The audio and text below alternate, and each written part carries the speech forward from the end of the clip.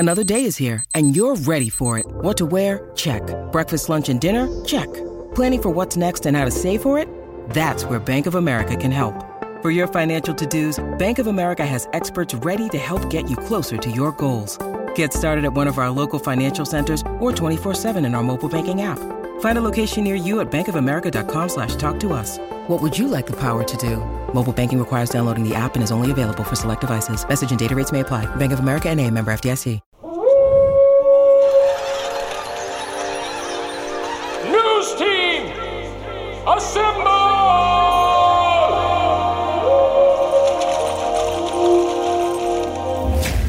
It's back and bigger than ever. It's the unofficial 40 from Soonerscoop.com. Now, here's the entire Sooner Scoop crew. Carrie, Josh, Eddie, and Bob.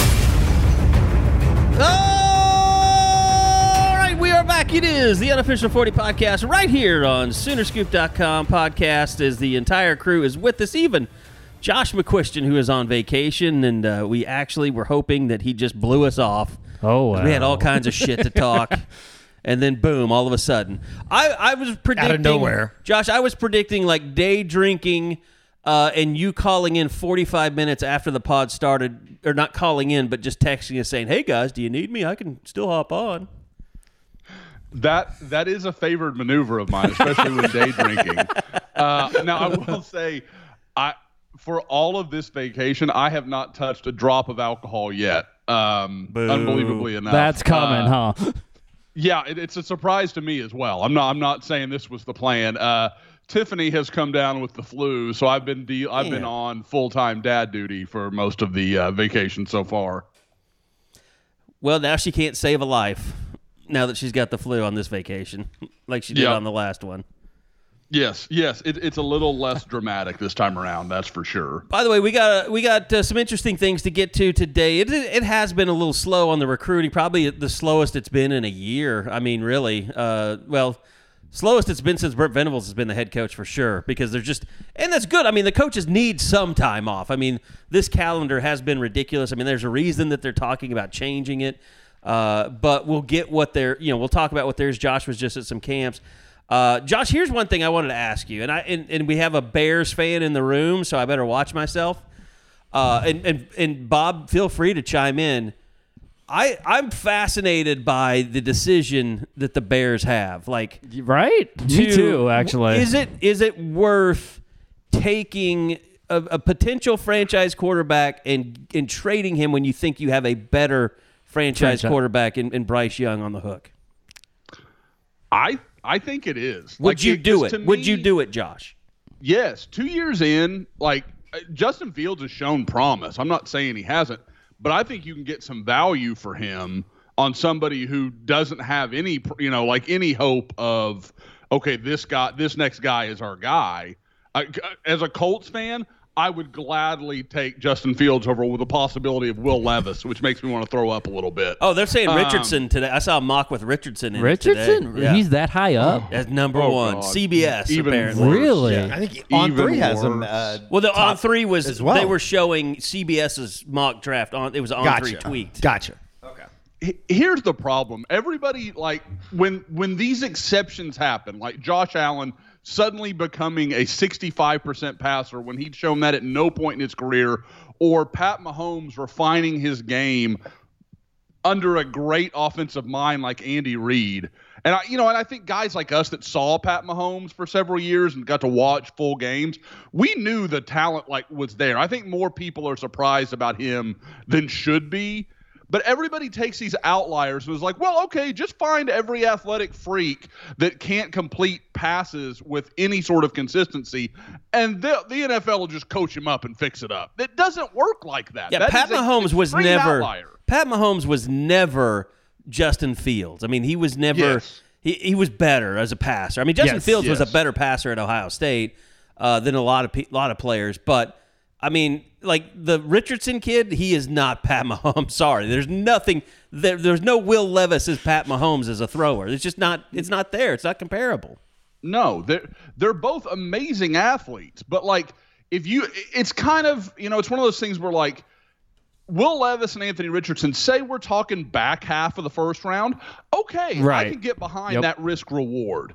Like, but number 4, no, you can have a future all-pro. I mean, guys, we're talking about that's where Trent Williams was drafted. That's where Lane Johnson was drafted. You could have your 10-year tackle at that position, with multiple Pro Bowls, probably, maybe a Hall of Fame career, or, this isn't a great tackle draft, but just as an example, you have that ability to draft that level of player, and instead you're going to take a quarterback. And I'll come back to the original question.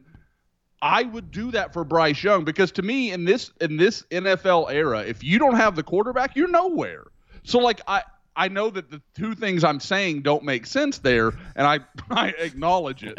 But you have to have some level of belief. And I don't have any belief in anybody outside of Stroud and Young, and I think Young is better of the two by miles. I pulled up that On3 tweet, CBS mock draft. Congratulations, Josh McCuistion. Your Colts are taking Anthony Richardson with the first pick. But they also have C.J. Stroud ranked 8th in this mock draft. So congratulations. We read through the smoke screen. Josh, you're going to get C.J. Stroud as your first pick. I can live with I'd C.J. live with Stroud. that, yeah. I can get my head around that one.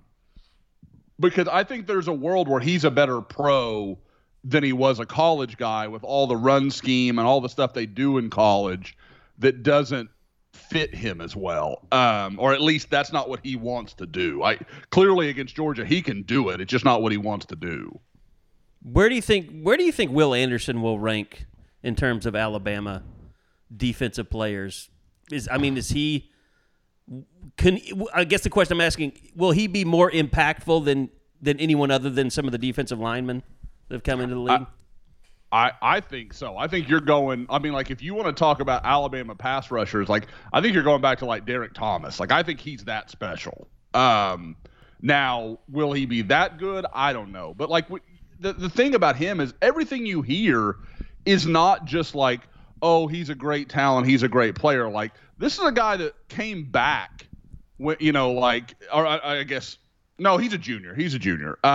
But he could have sat out the bowl game. He could have done all that stuff. He didn't do any of it. Everything you hear about him is he's made up of the right stuff. He acts like a pro. He does all the little things that you need to do to be better. And then you mix that with he's 6'5" and can run. Guys, think about this. Drew Sanders has a chance to be a first-round NFL pick. If not, he's a second-rounder. And he couldn't sniff the field on those amongst Dallas Turner and Will Anderson. That tells you how prodigious that kid's talent is.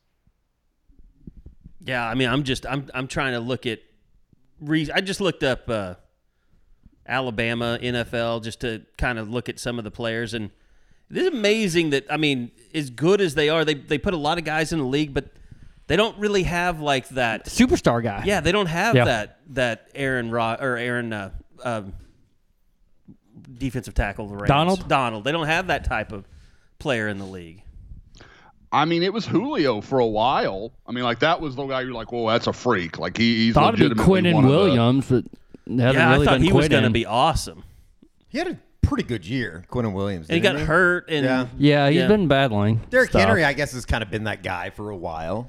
Sure. Rolando McClain was really good, and then he just quit out of the blue. But I think he had some kind of mental health issues. Alabama has an NFL problem. I think that's what we've gotten to. Why would you go to Bama, right? That was the question that was asked. This is something you hear, to kind of bring it to recruiting a little bit. This is something you hear a lot from schools that recruit the big, I don't know of a better way to put it than the suburban schools, the Allens, the South Lake Carrolls, some of that stuff where they're these guys are pretty maxed. They've been in a real weight program. They've got coaches, they've got a full-time strength and conditioning coach. It's not some guy that's oh, I lift weights in the summer and so I'll be the S&C guy. This is a dude that he knows nutrition. He knows all the proper stuff. He is, and there's only a couple of them in the state of Oklahoma. I know Jordan Johnson at Owasso, and I believe Jinx has one still because Jordan came over from Jinx. and I think they hired a replacement. I believe Bixby has one as well. Actually, I know Imagine Bixby. that. It's those three schools. Yeah, no, exactly. And you know who, Eddie, you may remember this name. It's Connor Myers. Yeah. That Oh, used yeah. to be the D-lineman Yeah. at Edmond Memorial. Yeah. So, was a really good high school player, just undersized. But What about Ashawn Robinson? That's another name that was just big time. And again, a guy kind of broke the streak there for a while. A lot of people tell you can't recruit Fort Worth ISD. Like, those guys just don't pan out. You had Darius White way back in the day. Rashad Favors, was a teammate of Darius, but there's been a lot of them, including the kid that went to Baylor a few years ago, the receiver that was so good. But there's been two. There's Ashawn came out and had a nice career, and then the receiver that went to Oklahoma State. His brother was the quarterback, and I'm just going to blank out on their names. He got drafted by the Ravens a couple years Wallace. ago. Wallace. Yeah. Tylen Wallace. Yeah. Yeah, I couldn't think of Tylen Wallace. Yeah, Tylen and Tracine, I think. I think that's right, because he had the big game in Bedlam. He was kind of hurt, and OSU, if I remember right, came back. He had a couple big catches late in that one. 2018. the 48-47. Yeah. Yeah. Really, it's like, I mean, what's funny is, like, I'm just kind of roster hopping here real fast, but, like, that 2013 team that OU beat, like, look at the names that were good in the NFL, like Clinton Dix. They were all young, too. I mean, Amari Cooper. By the way, A.J. McCarron's a quarterback in the XFL. XFL legend, A.J. McCarron.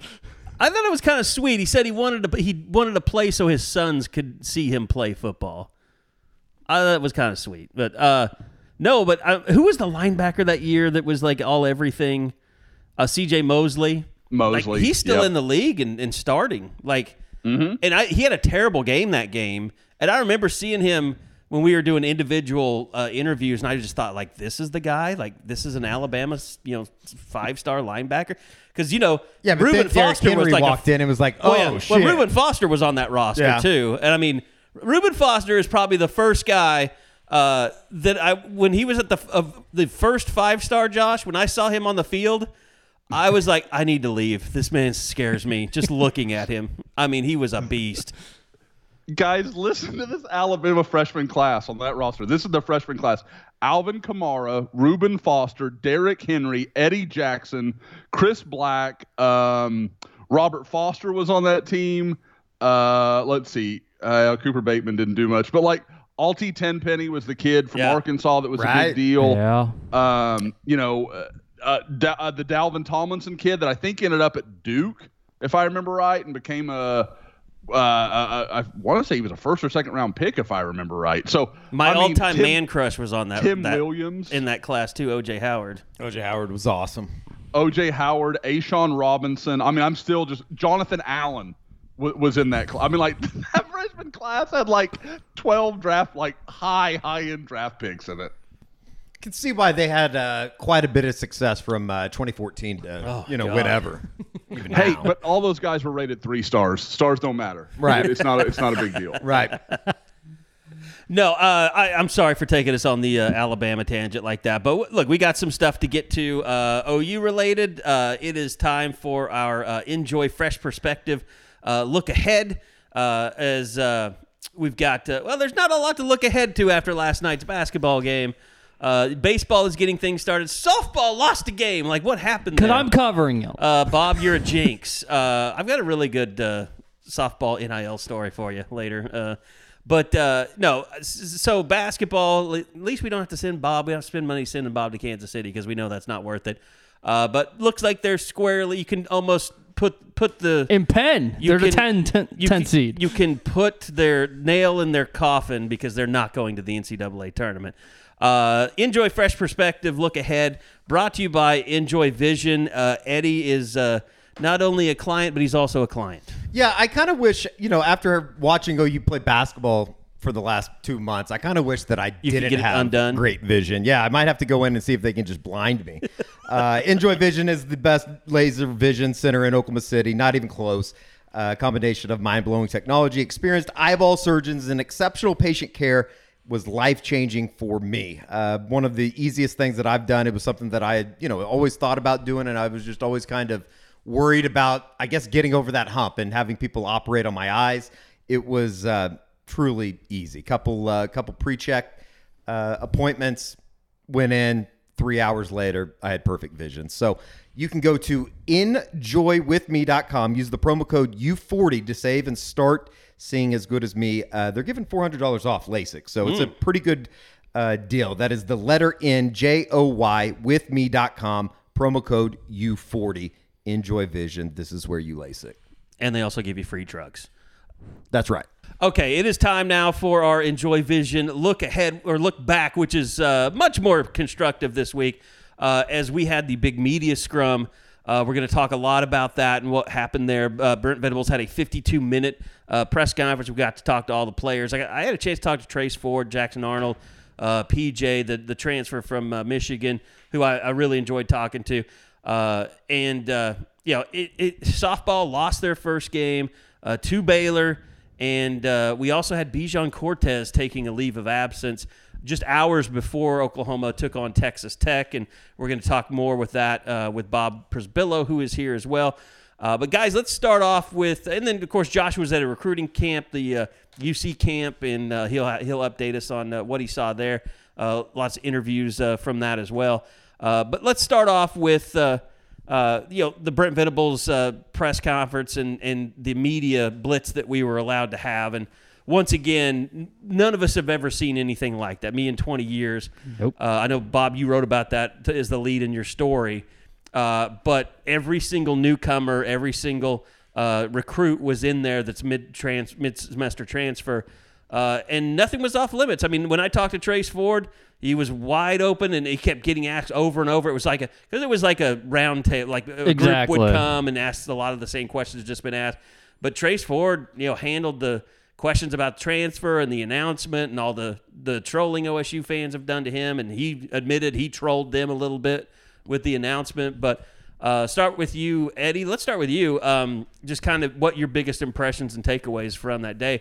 Other than Danny Stutzman is a massive, massive human being. Yeah, his chest has gotten massive. It was pretty impressive to see. I think that we all said last week that we weren't going to come in here and say how well spoken everybody was, articulate, but I was pretty blown away with how well they handled the media stuff, just from an aspect of being pretty upfront with everything. Rondell Bothroyd I thought was pretty impressive in how he went about, kind of answering how he got to Oklahoma and the buy-in from a lot of the guys, especially on the defensive side of the ball, and kind of an idea of like, why the hell would you come here, considering what they put out there on the field a year ago.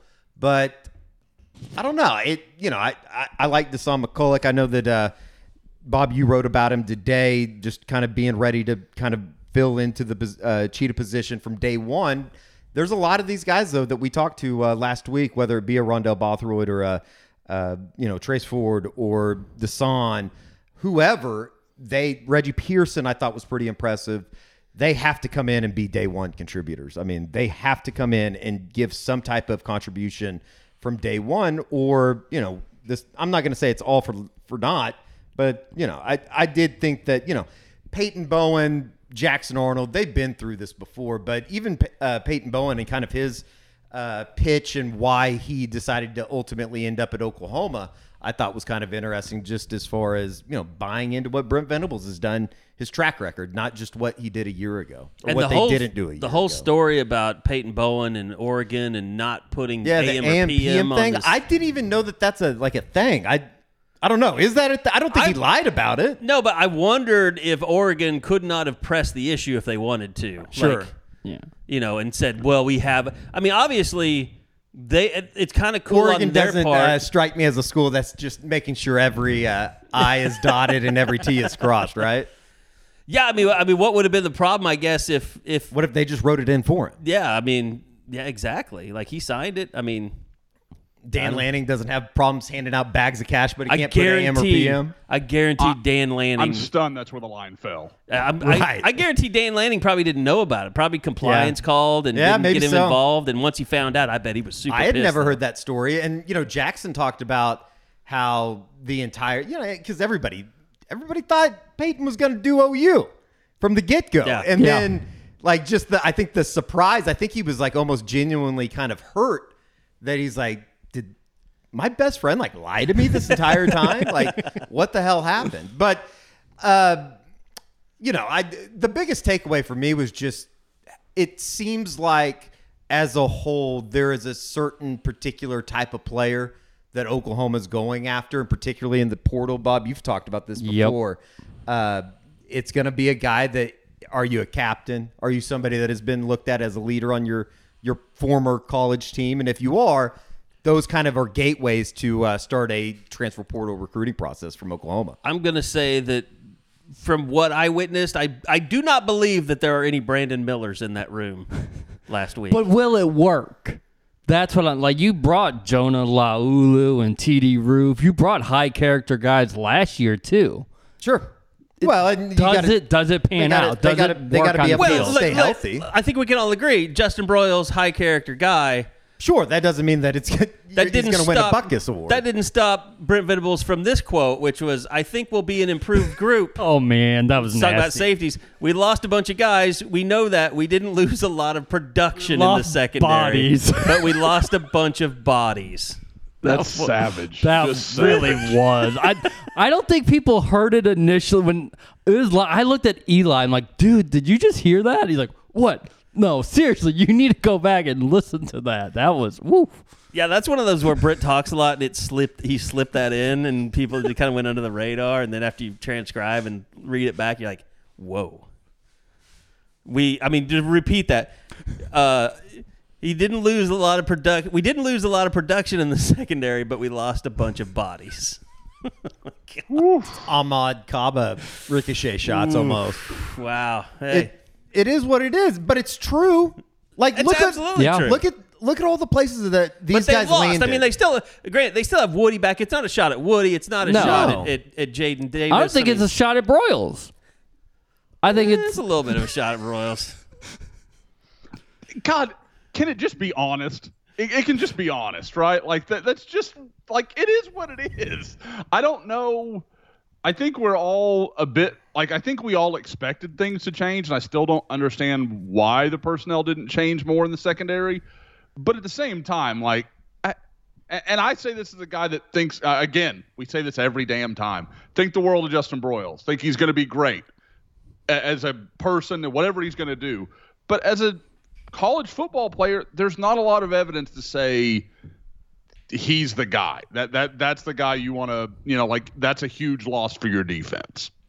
Yeah, I mean, Billy Bowman's still there. You're bringing in Peyton Bowen. You've got, guys. Pearson coming in. I mean, and we don't know about him. I mean, he's a guy. He's a fifth. He's a super. He's just a fifth year. He's a super senior. I can't remember.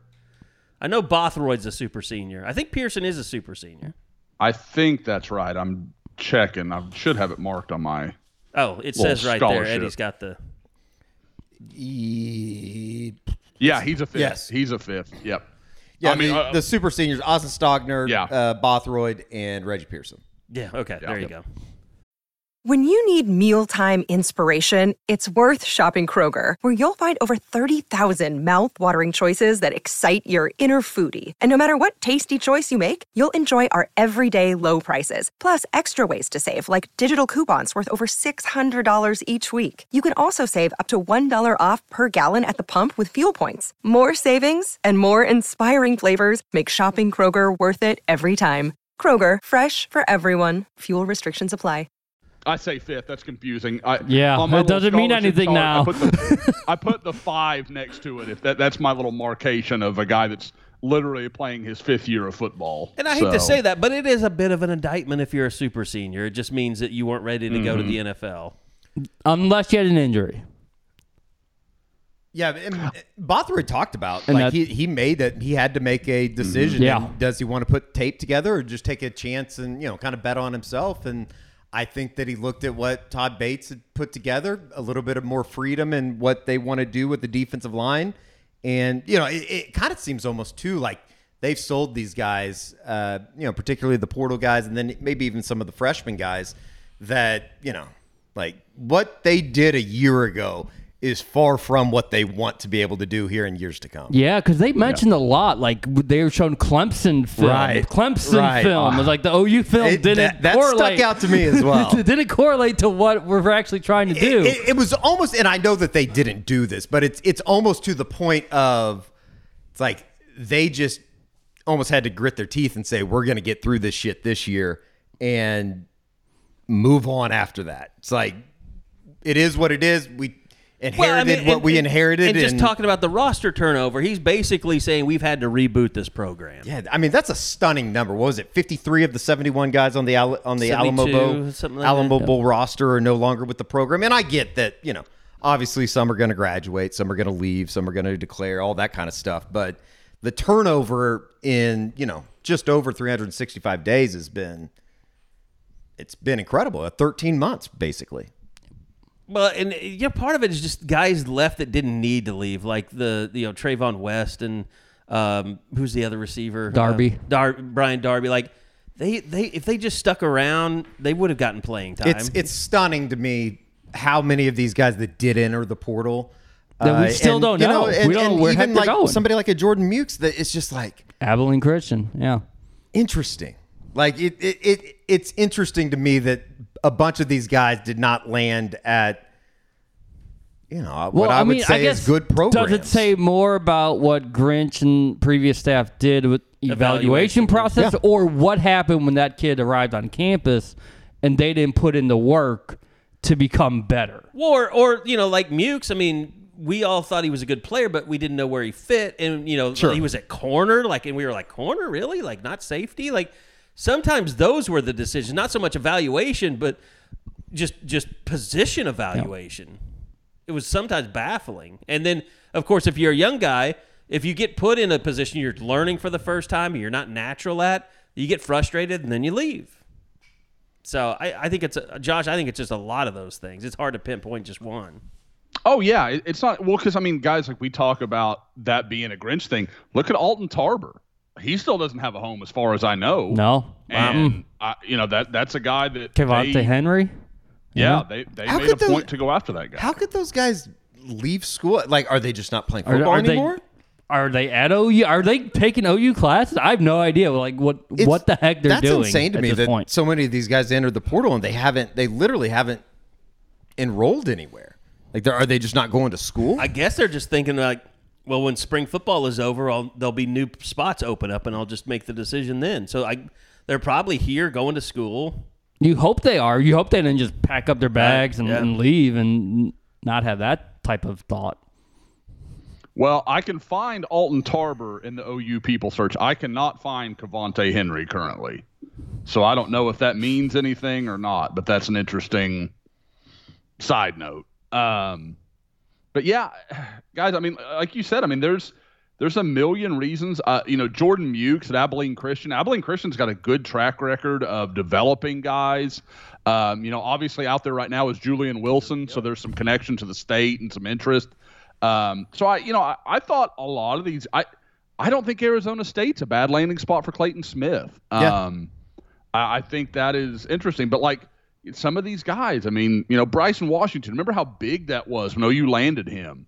There was the whole story of, I believe the whole staff was at a Rangers game. Yes, they were. Yep. And when they found out, and there was this huge celebration, I think they'd rented out some luxury box, and it was a big deal. And several years later, he's at New Mexico. There's a lot of things that surprise you guys. One of the things you guys were talking about it at receiver.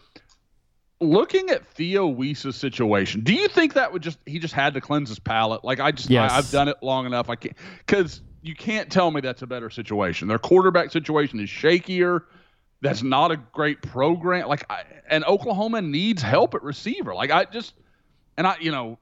Theo's a kid I've known forever. So I wish him nothing but the best, but it just seems like a strange choice. You do have to remember how Brent phrased that. He left because he wanted to be a starter. So it almost is like they'd already decided Theo wasn't a starter. From everything that I've been told through his injuries, he's lost so much speed. He wasn't going to win a starting job at Oklahoma. Like he's no longer the athlete that he once was when he came in because of all the injuries. Fair enough. And maybe he felt like Missouri was a little step down their roster wasn't, other than having, what the Luther kid. I mean, what's his last name? Burden. Like, not a huge roster. I mean, I think he felt like he could go in there and make an impact. And he probably, and I'm sure LaDainian probably helped him with that.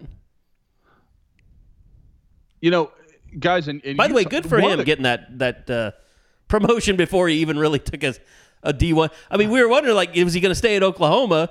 And then he gets the Western Kentucky job, and now he's already jumped to a better job. That's South Florida. Yeah. Yep. So congrats to him. I'll be shocked if he doesn't climb pretty fast. Like, I haven't heard any, like, recruit, coach, everybody raves about the person he is. Like, I think he will do very well.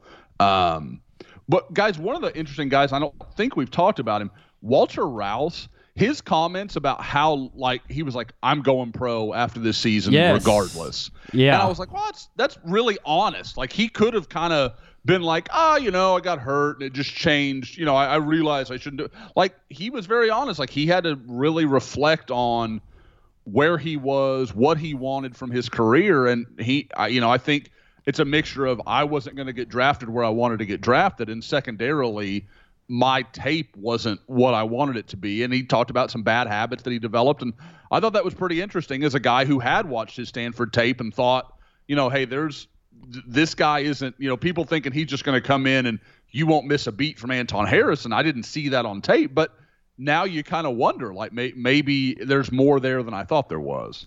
Luck of the draw there, where I just got an 8-minute one-on-one with Rouse. I don't know how that worked out. There's so many. They hit him over in the back corner. They did hit him in the back corner. But I was like, wow, all right. They hit him and PJ Adams. Yeah, PJ was hitting too. Yep. Here's the question I have coming out of that media day. Is it real quick on Rouse? Is it a huge thing that he's not going to be able to go through spring? No. No. You just for somebody that, with that much experience, he's going to be fine. Aaron Parks, Caden Green, use it. This is your time. That's good. It's a good point, Bob. It's almost a nice break in some ways for OU. They get to get a real look at some of these other guys. Sure. It's a bigger deal. Like Eric McCarty can't go through spring to me than that. I mean, he's recovering from his ligament. Was it ACL? Yeah, and he's like July or August. So, yeah, he's definitely. And he was not a big guy. I mean, like, he needs that weight room time. So, the development part of it, it's going to take. I'm looking at a red they have shirt at safety, though. I think that he probably was going to go into a red shirt anyways, wasn't he? It felt I think Kerry meant a bigger deal for him. Oh, just being able to get out there. Yeah. Not that McCarty's like a change of the plan. Sure. Because, I mean, guys, again, they keep talking about all this depth at Cheetah and stuff. And, I mean, like, guys, you look at that secondary, including Cheetah, there's a lot of talent there. It's got to all get ironed out and got to figure out where it's going to be. But there's a lot to like there on paper. Yeah, it's going to be interesting to me, like Peyton Bowen, like how he comes along, because, I mean, Billy Bowen played as a freshman, but when he got bigger through that first offseason, that's when he really started making a bigger impact. And I think Bowen's got to go through the same thing. Yeah, I thought he's just a skinny kid. Venables, he's not that skinny. I mean, he's not massive by any means. Yeah, but for a defensive back in Division I, he's not there yet. I mean, I'd take him over Justin Broyles yesterday. I'd take Peyton Bowen right now. I thought it was notable that, what Venables said about how he understands. He knows schemes. Schemes very well is basically what he said. And that kind of translates to me that he's ready from day one. What it did to me is it was like, man, I wish you were here when Buki was here, because they said all the same stuff about him. Well, that's coach to you. I thought it was interesting because there's two sides of that coin, because part of it is exactly what you guys are talking about. Like, well, okay, he is so smart and he is so savvy, but when I saw him in Orlando, obviously guys like Eddie, Bob, we've all seen him playing for Geyer, but seeing him in Orlando amongst other guys, if you had told me, you had a 5-star DB there, I would have told you it was Jacoby Johnson, because he's the one that you're like, dang, that looks like a guy. Peyton Bowen looks a lot like a lot of DBs that OU has brought in through the years, where like once they got amongst the Alabama and Ohio State kids, you're like, that's not as that's not as impressive as I remembered it on the, fields of Kansas or Oklahoma or wherever it may be. But at the same time, I've watched that kid play, and I know he's freaking good. Like, and it really meshes with what Brent was talking about, where almost like his ability to react and read makes him faster, makes him more impressive. Like, he can do things faster in his head than some other young guys can. And then as he gets experience and learns from these veterans, it should only exponentially grow. So he's one of those kids, like, I feel like they're going to do all they can to get him as many reps as they can, because kind of like what Kerry was talking about, heading into that sophomore year when he has a full, year under his belt, couple of summers with Schmitty, he's going to look like a different kid, and then all the other stuff, comes into play as well. We talked a lot about evaluation. You know who's great evaluators? Prime Shrimp. They know what flavors are, and they make some great shrimp. It's really easy for you to cook. You just put it in boiling water, less than 10 minutes. You've got a gourmet meal sitting right in front of you with premium shrimp, cooking bag convenience, exceptional shrimp dishes. They've got the garlic herb butter shrimp, signature Cajun seasoned shrimp, Louisiana boil Cajun, New Orleans style barbecue, French Quarter Alfredo. I mean, the hits just go on and on with these guys. And if you go to primeshrimp.com, it's PRIME shrimp.com, and place your order for at least 5 packs or more, you'll get 25% off your entire order using the promo code SoonerScoop. Primeshrimp.com, no mess, no fuss, just easy restaurant quality dinner for you in 10 minutes or less. And they've got the new simpler packaging with just one, so you can get more flavors for cheaper. So either $10.99 or $9.99. Primeshrimp.com. Go check them out. Use that promo code SoonerScoop. Get 25% off of any 5 orders or more. So great evaluators of flavor, if you will. So let's wrap that up. I mean, as far as the media day that we had, I mean, obviously, we talked a little bit about Brent kind of talking about his roster depletion and rebuilding it and everything like that. Was there anything in particular that stood out to you? I guess, I asked him there at the end about why did you do this, and basically saying that these guys were all going to be needed, so he wanted to kind of put them through the fire of dealing with the media. And he wants the fans to get to know him. Yeah. These fans are going to be cheering for these guys that maybe even a month ago they didn't even know existed. Yeah, I mean, it's a great – I mean, just like, talking about Walter Rouse. Like, a lot of people don't know, he's from Stanford and he's not going to go through spring because he had was it torn labrum that he had to have surgery on. And it is weird because it's like this roster changes so quickly. If you're just a casual fan, you're just like, who the hell are these guys? Exactly. I mean, and that's sort of what he mentioned. It's just, these are guys that we're going to be counting on. And probably maybe some name, image, likeness incentives there too, to get their stories out there, let people know and really, who these guys are. To me, it's not so much about the transfers; it's about the true freshmen. And those guys were all ready to go. And like we talked about earlier, all came off as really high character guys. Like, they're recruiting. I don't want to speak in absolutes because that's kind of leaves yourself open to, if something happens, and something always happens. But I don't think we're going to have a 3-person robbery anytime soon with this group that we talked to. And that's disappointing. That's your checklist. That's Eddie's your national championship. Man. The odds just went down from the Eddie House of Gambling. No, I felt very confident that, like, you walk out of there and it's like there is a certain checklist that these guys are, obviously bringing with them to Norman. There's a little characters there. Yeah, I definitely think so. And I guess that's not necessarily surprising, and I think that we kind of find ourselves saying this every year about those guys, and then they go do something stupid. But it does feel like that they're trying to instill a little bit of a new culture down there. And I will say this, I did get the feeling talking to Jackson Arnold, like, he's not here to just take Dillon Gabriel's job. Like, he knows Dillon Gabriel's the quarterback. I mean, Dillon's been active. He was his host when he came in on his official visit.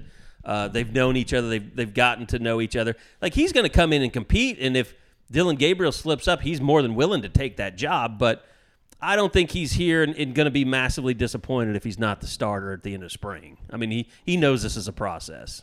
He needs to be the backup, though. He needs to be better than Bevel. And some would say that's already happened, but that needs to be just clear. Showing up, that's already happened. That's 99% of our listening audience.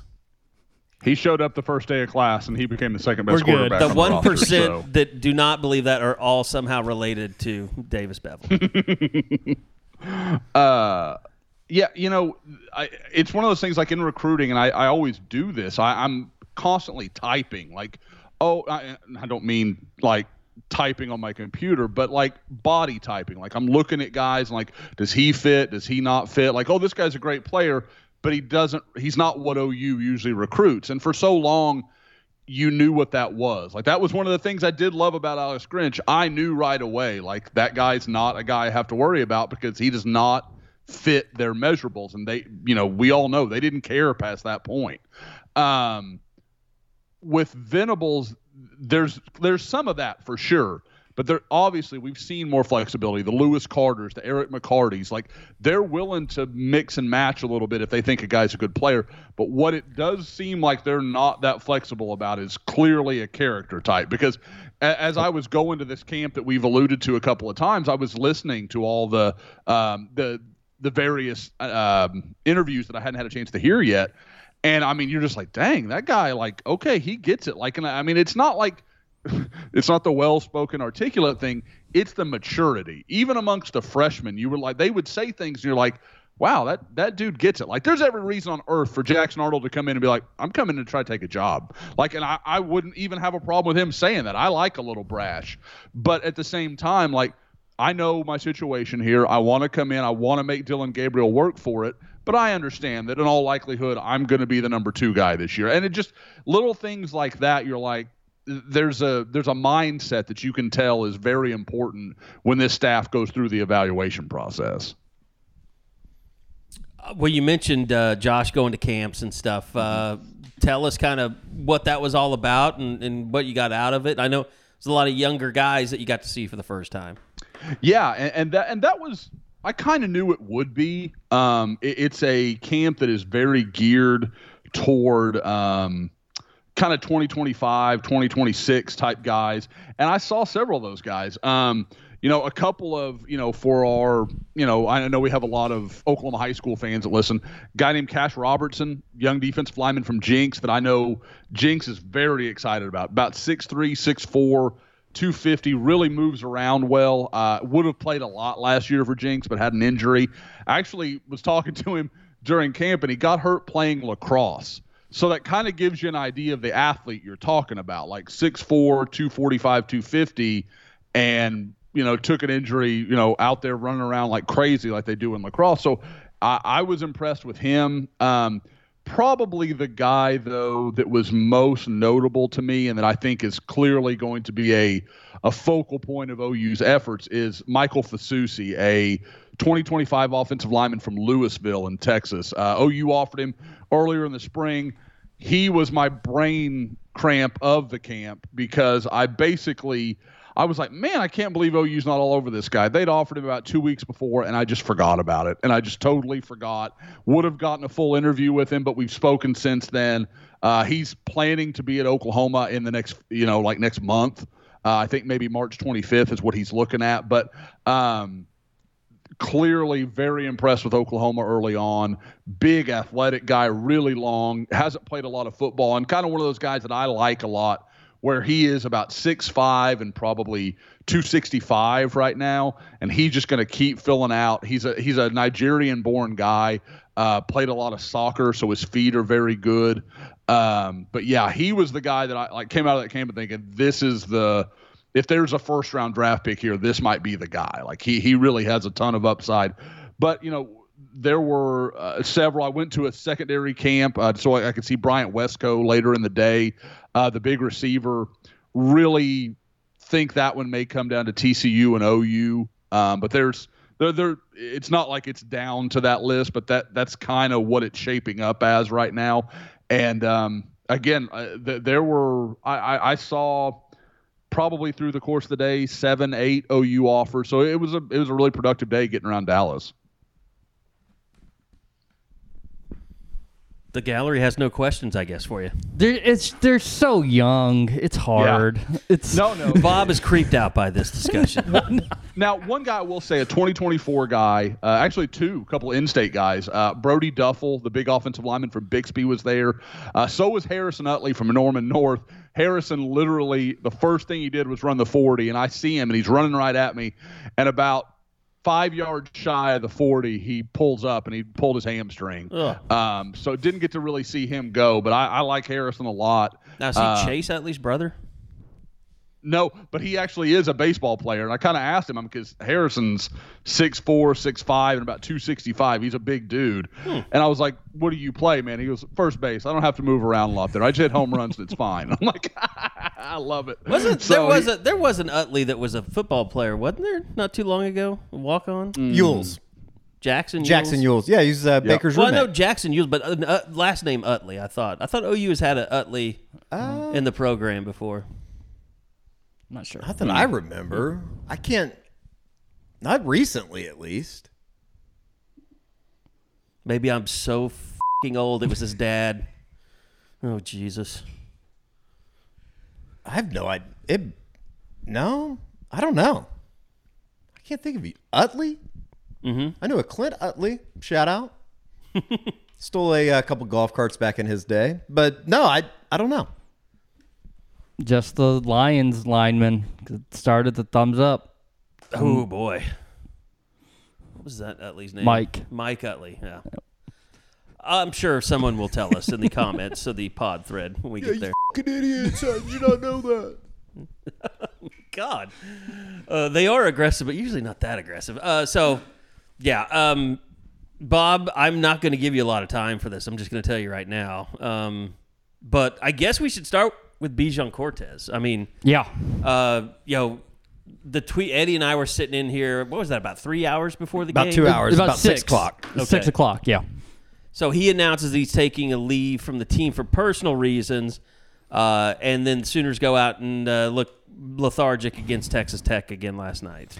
I thought they were making progress coming out of that Texas game. They really were. You had Kansas State. You had a great showing in Austin, but that was another clunker. And it's just when Grant Sherfield can't score, it seems like the rest of the team just struggles to try to pick up the slack for him. They need him to be good first, and then maybe they can be good too. But when Grant doesn't have it, you see the rest of the team really doesn't either. We asked Jalen Hill about Bijan. So the team found out Monday, so it wasn't like a big shock Tuesday night. And then I just wanted to gauge Porter's reaction, mannerisms when asked about it, and that felt genuine about the love and support, about he's going to be welcomed back with open arms. He's a big part of the program, and I think that goes. I don't see Porter running people off. I know because I'm starting to speculate. Okay, who's coming back? Getting processed. Exactly. Who's going to leave of their own accord? Who's going to get pushed out?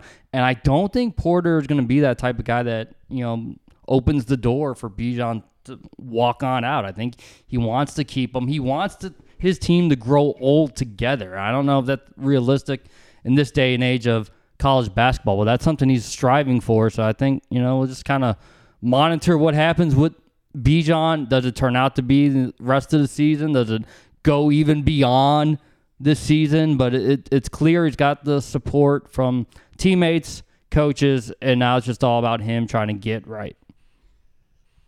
As for the Sooners, are we can just declare the season it's over? Yes, because I was still like, well, wait a minute. If they go 6-12 and that has a win in Ames or a win in Austin, you got enough quad one wins to make that argument. No, you're 13-15. You're just gonna have to make the run of all runs in Kansas City in a couple weeks, and there's a legit argument to be made that they will not win another game rest of the season. 3-15. That's what they would be in Big 12 play. Yeah.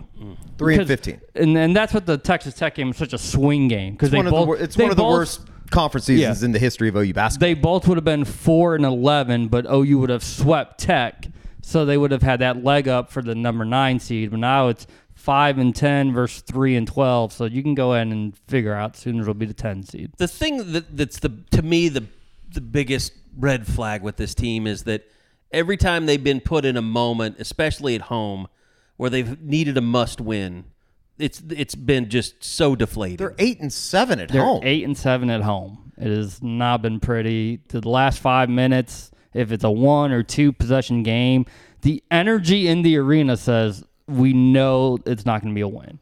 I think they know that it's not going to be a win. By the way, just from a historical marker, the last time that OU won 3 or fewer conference games in a season was 1968-69. Oh, shit.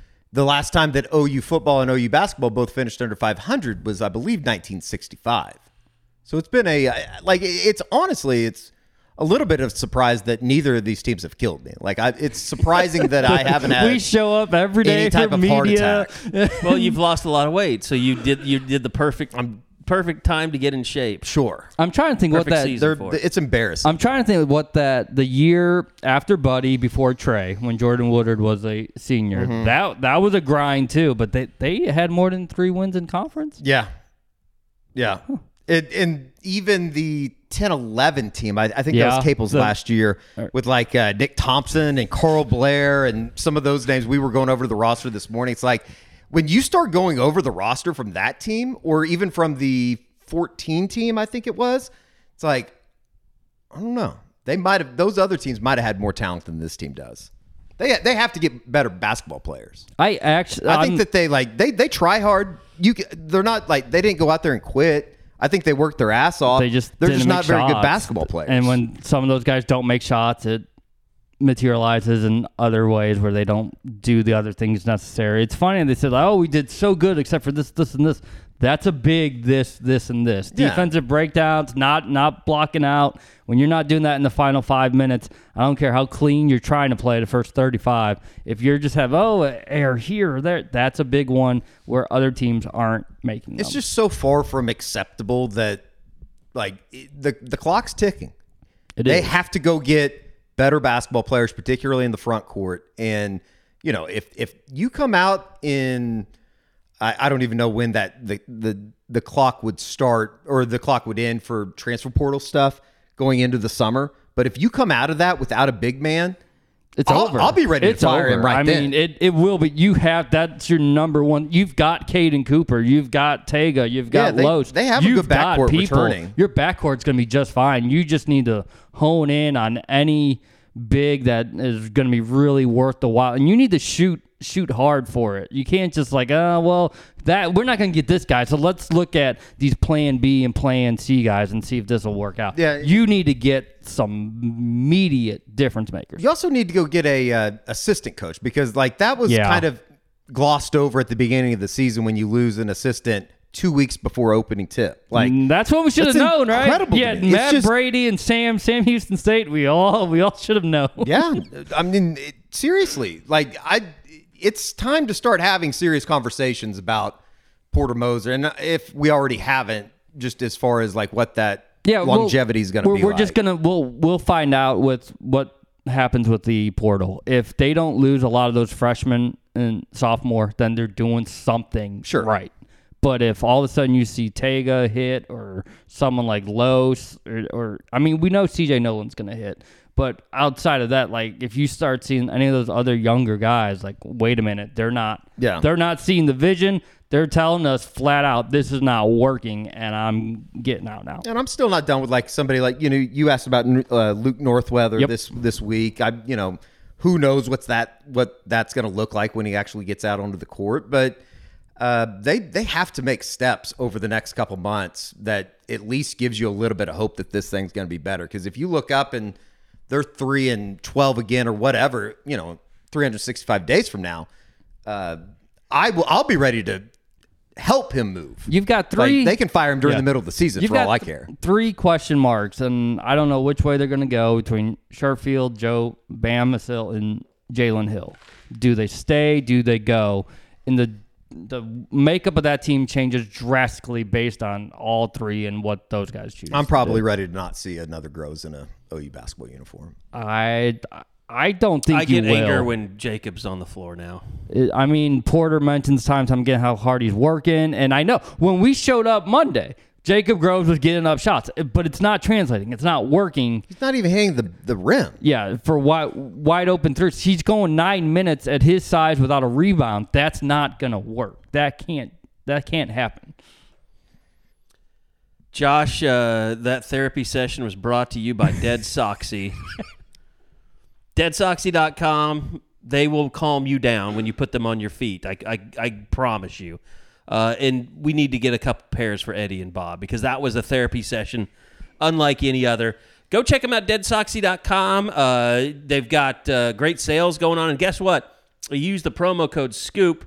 You still get 20% off, 25% off, even the sale items. So load up that cart knowing you're going to get 25% off using that promo code SCOOP. They've even got the OU themed socks, or I shouldn't say the Crimson and Cream themed socks. Don't want to get them another cease and desist like we got. So, yeah, go check them out, DeadSoxy.com. Great friends of the program and even better socks. So go check them out. And remember, as always, stay soxy.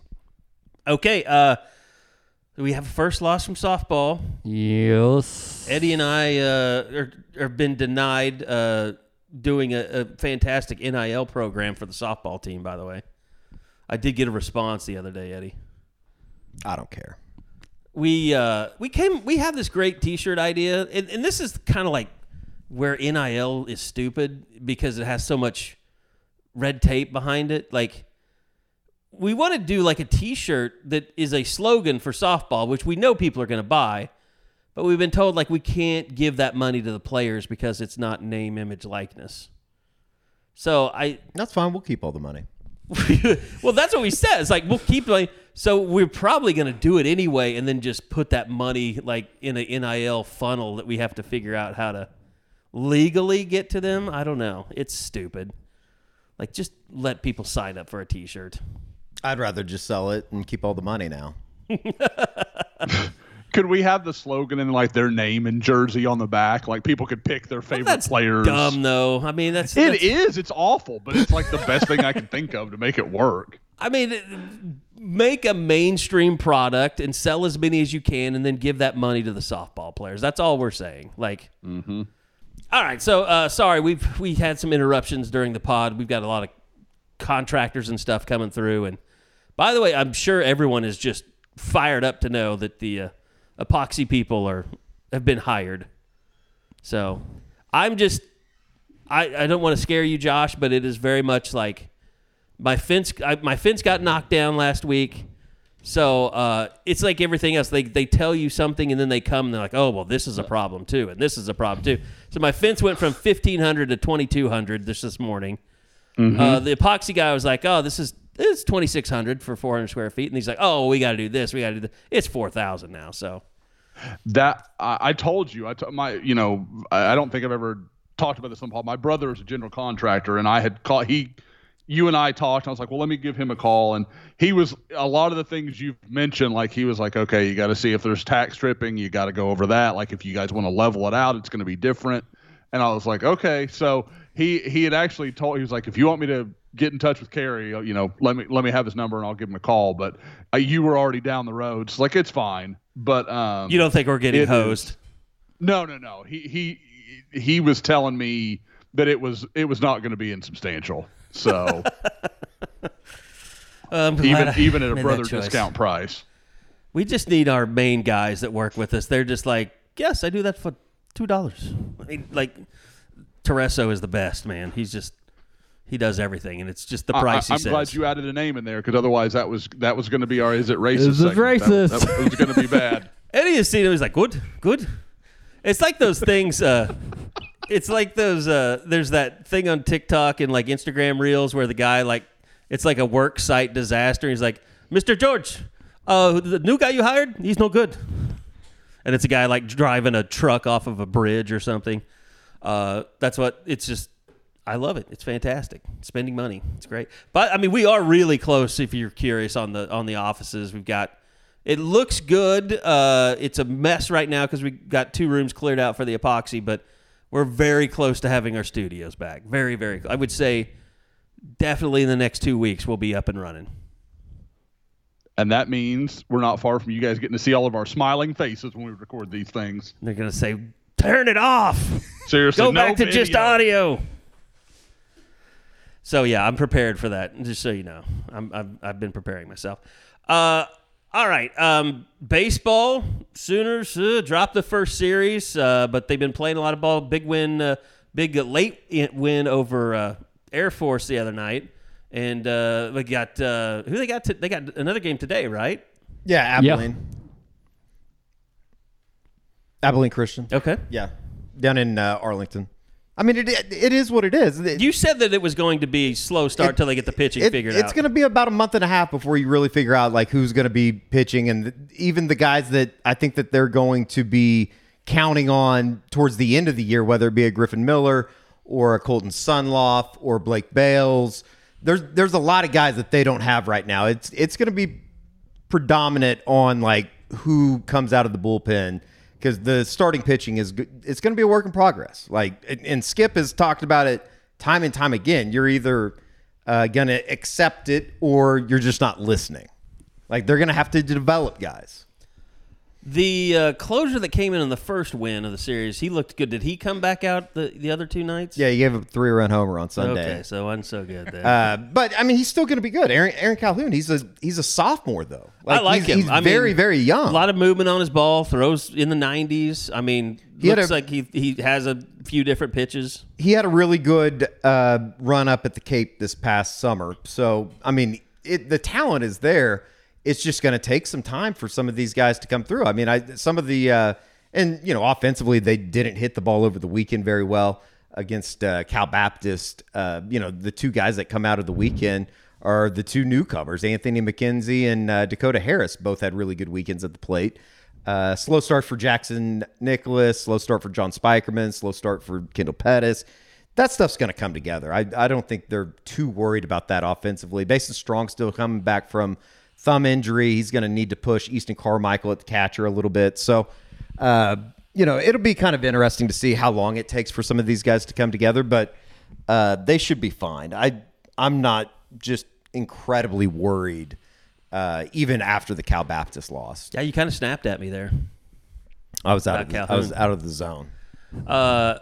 No, I mean, I don't think anybody's worried. I mean, it's just watch some baseball, see them get better. Like, to sit around and say that like you should expect this team to go to Omaha or anything like that, it's far from that. Yeah.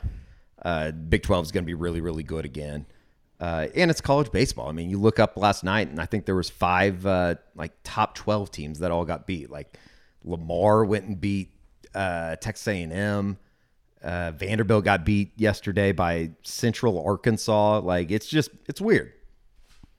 Well, and then softball, they were that was in Waco, right? It was in Waco, yes. And they lose them 4-3, first loss of the year. But I gotta think Patty kind of smiles at that a little bit. Like, yes, we went undefeated. And, you don't have to worry about being 40, 50-0 and having that hang over your head. Now it's out of the way. Yeah, it became early. such a burden last year. It did, and so now you just. Hey, you got to figure it out now. The bats have got to start coming around and stop looking as confused as they've been in the first couple weekends. But, boy, they've got a great bounce-back shot this weekend. The Mary Nutter Collegiate Classic, what a name that is. This is one of the big ones. Yeah. Like, they have Mary this every Nutter? year. I think this is the one that you saw all of the scenes last year, wasn't it, where everybody thought Jossie was going to break the record out there, and there was 8,000 people at those games. But yeah, Cal State, Fullerton, Texas A&M, Utah, Loyola Marymount, and UCLA. UCLA is the big one, right? Yeah, the Aggies are borderline top 25, depending on what poll you look at. But then Sunday, 11:30, 1 versus 2, with the 1 now being the Bruins. That's how you just erase what happened against Baylor. And that's 5 games in 3 days? Yeah. Yeah. So, going to get to play a lot of softball. That would be cool. And that will be on Flow Softball. Flow Softball, unfortunately. Sorry, people. Or locally, you can listen either on the franchise. Always listen on the 1 or franchise. 2. What is 2? Oh, that's AM. Okay. Baseball's on ESPN Plus on Wednesday, and then I'm pretty sure the Rider stuff. It'll be hit and miss this weekend, though. I don't think the weather's supposed to be very good around here. So I think like the high is 40 on Friday, and then it's supposed to rain all weekend. So I don't know. They might be flying out those guys from New Jersey. I think Riders in like Lawrenceville, New Jersey or something. Oh, yeah. They're getting killed. They might be today. Oh, New Jersey is? Yeah. I mean, all Minneapolis, everything north, I knew. Like South Dakota's getting murdered. And Better them than us. yes, I'd much prefer that. All right. Anything else that you guys wanted to touch on before we get out of here today? No, I don't think so. Eddie hates plumbers. I learned that from the show today. Why? You seem very annoyed by the plumber. Oh, no, I wasn't. No, they do a service that we have to have. The Alabama stuff how was is the interesting. apartment, by the way? I don't want to talk about it. There we go. With threats to our nation waiting around every corner, adaptability is more important than ever. When conditions change without notice, quick strategic thinking is crucial. And with obstacles consistently impending, determination is essential in overcoming them. It's this willingness, decisiveness, and resilience that sets Marines apart. With our fighting spirit, we don't just fight battles, we win them. Marines are the constant our nation counts on to fight the unknown. And through adaptable problem solving, we do just that. Learn more at Marines.com. There you go. So it was hopeful yesterday. Now basically it's ruining my life. Well, don't pay for rent again. Might not. That has been like one of the craziest things I've ever seen anybody go through. What you're going through in the apartment. It's insane. Eddie, I feel like you don't talk, like you like to say things don't bother you. You're like, I don't have a problem with the plumber, when clearly it's a personal thing. It's hitting close to home. The plumber's not the issue. The plumber's work or lack of work. I just want you to know this is a safe space. You can talk about these. No, things. they're let people I think know. it's contractors down there or up in Oklahoma City. I don't even know what they're doing. So I'm just you don't sick hate of this living plumber, in you squalor. hate my brother, is what you're saying. No, Okay. I'm just sick of living in the situation that I am. Oh, I don't blame you at all. I'm with Carrie. Don't pay rent. Don't pay until it's rent. done. No way. Mm-mm. There's like any court of law would back you. Yep. You just have to know, is it worth the hassle to you to go through the process? That's true. No, I want every person that's like associated with this to die.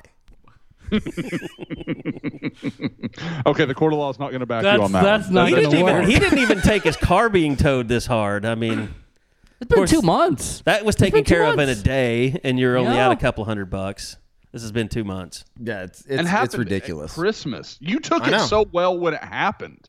Yeah, because I thought it was going to get Going to be fixed done and by like the time you know you get back. maybe Cheesable. yeah by the time we got back from Orlando or something. Yep. And now it's like I'm so sick of just having to go home and sit in my room. There's like it's ridiculous. I feel like Carrie Today and might I be could've a come up with today our might be songs and done it a by now. it might be a day of meltdown. I might go up there and just absolutely lose my mind. It's that carryover from basketball because I'm the same way. I'm a little on edge. Yeah, I think my dad said it best last night when I called him on the way back home to Oklahoma City last night. He's like, "Well, You still up? oh yeah, well, at least you don't have to watch this shit on the midweek anymore." I was like, "Yeah, that's true." By the way, not from a journalist perspective, although it's hard not to have it. But what did you guys think about the? I don't know, demand's the right words, but Chris Del Conte 2:30 Texas. I hate it. Ooh, yeah, hate that's it? true. I hate it. Is it good for the fans though? It's somewhere split. Like I think anywhere that you're going to have to be getting, Ubers or whatever out at the state fair at 7, 8, 9 Really o'clock late at is night still, is it's kinda- still going to be a bitch. Yeah. Yeah. I mean, let's be honest. Like the fair is not the easiest place in the world to get to leave, and it's not a good place. There's nothing Fair Park great is a about bad it. area. Yeah. So I hate it just for the aspect of I think everybody's kind of gotten in this groove where the 11 a.m. game there's a uniqueness to it. There's something kind of special about it, and being able to get done and have a nice little evening in Dallas is always kind of fun for me. But yeah, and that's what I'm the same way. As a fan, like we all went to it as a fan, and Eddie, you and I probably as kids almost, were going to the state fair and going to OU Texas, and we had a tradition, and that was a great part of my life, and I ran that race, and then I got into the media. And then I developed media traditions. I mean, which is went and met my best friend and his family as soon as all the stories were written and the radio was done, and we go to Del Frisco, and that was a yearly thing. And then his parents passed away, a few years ago, and we haven't been doing that. So, like, that race has now been run because he's not even going to OU Texas anymore because he's got kids that are growing up and they're not really into OU football. But, like, I think at 2:30, people will start to develop new traditions. And if it just stays at 2:30, it's not going to be the same as it was when you had 11 o'clock games, but you're going to figure things out, and it's going to become a staple of your life every year. 2:30 kickoff sucks. It lets you party more on Friday night. Of course, if you're young, it doesn't matter. 11 o'clock, you survive and you just advance. Anyway. That's part of the tradition. Right. Well, it weeds out those people, because only the strong can survive with 11 a.m. kickoffs. You're going to go home a little earlier, probably when you damn well should because you got too old. I want to know, I want someone to contact us. We don't do this enough. Our Twitter page, @SoonerScoop, Carrie A. Murdoch, Eddie Ratto. Is it Eddie Ratto? Twitter? Yeah. Yeah, EDDIE_Ratto. And B.P. Prisbillo? B. Prisbillo. Okay, that's your email, has the extra P. Yep. Mr. Paul. And then Josh, you changed it, right? At Josh McQuiston, or is it underscore? Josh_Scoop. It's just Josh_Scoop. Okay. Yep. So, reach out. But here's my question for anyone out there. Have you been arrested at West End and made kickoff the next day for 11 a.m.? Is that possible? I think most people that probably would have gotten arrested on the West End are probably more of the Facebook community. Not in a certain part of life. Like, West End used to be the only place. West End was exactly. It was never a thing in my life. See, you were just, it was before your time. Yeah, 100%. Yeah. But, during our time, Josh and I's probably, it was, and Bob apparently too, it was the place to be. Everybody went down there, and they literally just had paddy wagons parked right in the alley, and everyone that was getting into fights or was unruly, they would just grab them. They'd put them in the plastic handcuffs because they didn't have enough metal handcuffs, so they'd put the plastic cuffs on you and just throw you in the paddy wagon. And when it got full, they'd just take everyone to the police station. And I want to know, does any of those people actually make it to the game the next day? Has that ever happened to you? Hit any of us up on I had a couple Twitter? of fraternity brothers got arrested, and they, I think, made it over there by halftime. Really? Yeah. Okay. I nearly got arrested one time, but I didn't get arrested. I got home, but that was before that Arkansas Cotton Bowl. That was also, I think that was a 10 a.m. That was a 10 a.m. game on New Year's Day. Yes. It was cold as hell. It was cold. Oh my God, that sounds awful. Day. I wouldn't say I've been close to being arrested, but I have got the urination in public ticket in Dallas. I should have. I peed under the bridge just there north of downtown once upon a time because we got stuck in traffic on the way to OU Texas. I'm just trying to think. The only time I've ever been close to being arrested was in Oklahoma City in cahoots. That's another story for another day. The 2:30 thing, I know a lot of people are going to have problems with it, but I think everyone will adjust eventually. I just will not be wearing nice watches to the Cotton Bowl anymore. Hey, I know we're trying to wrap up, but something we, almost the second we stopped recording last week, we realized we didn't talk at all about the SEC scheduling stuff. Right. Should we go into that a little bit? Do we want to save that? What do we want to Let's not, and then just make it an anti-cliffhanger. Okay. No, you open the door, we have to walk through it. You can't. Okay, great. I know you're just usually yell talking as a guest on radio, but that's not how radio works, pal.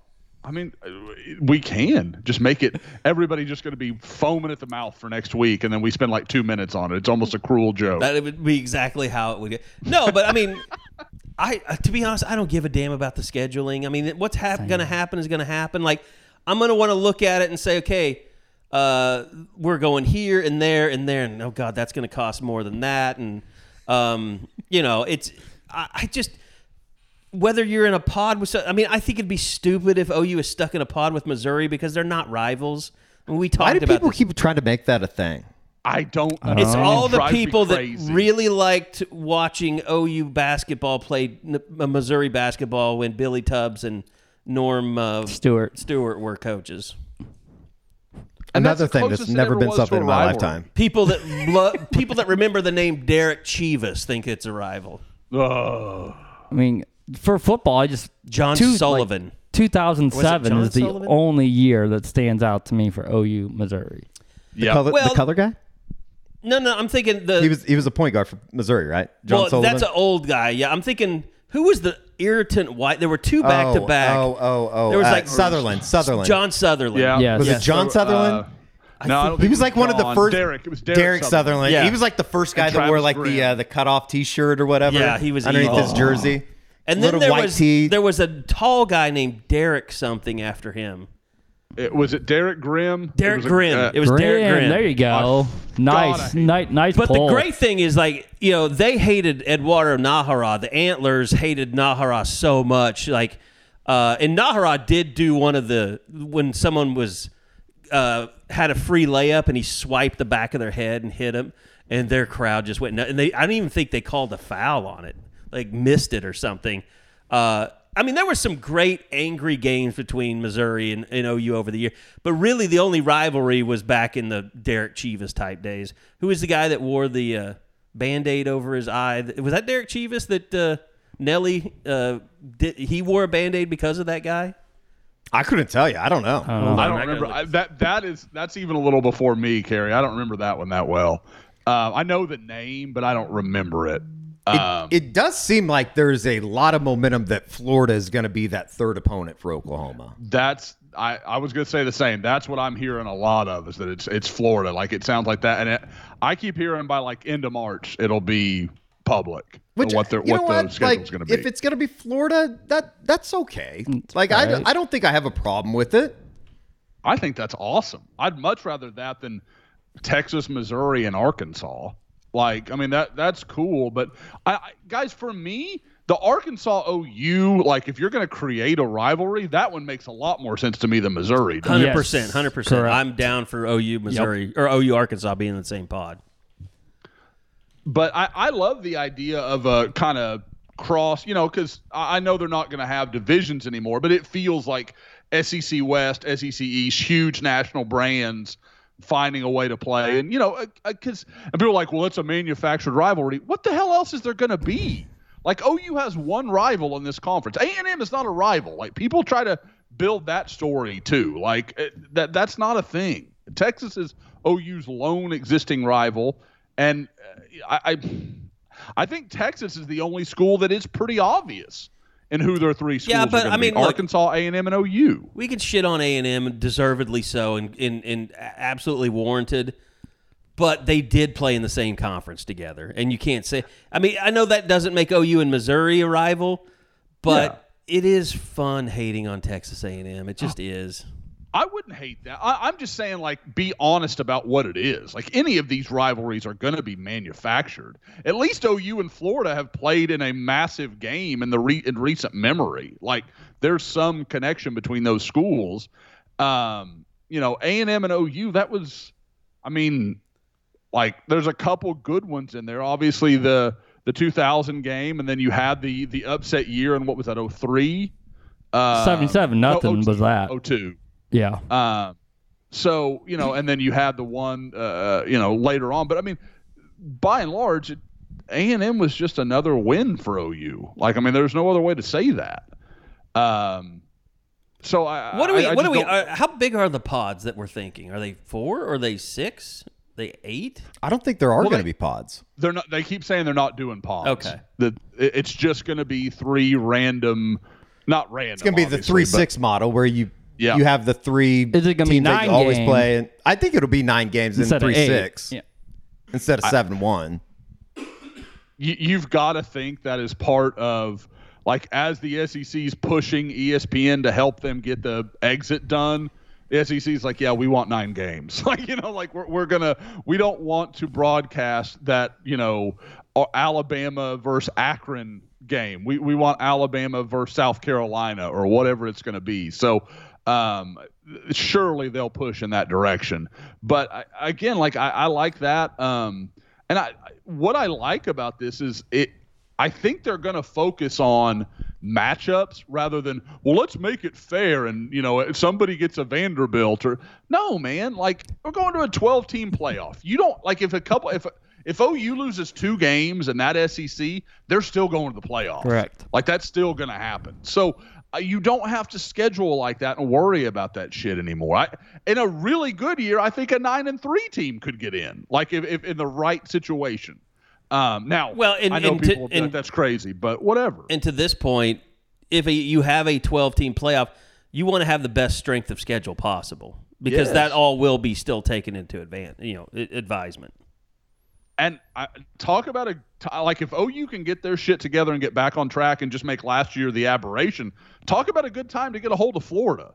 Like if Florida's going to be your team, Florida ain't the Florida we all grew up with. Like now they may get there. I think Billy Napier is really good, but they aren't streamlined and all set up to be perfect as they were under Spurrier and Meyer.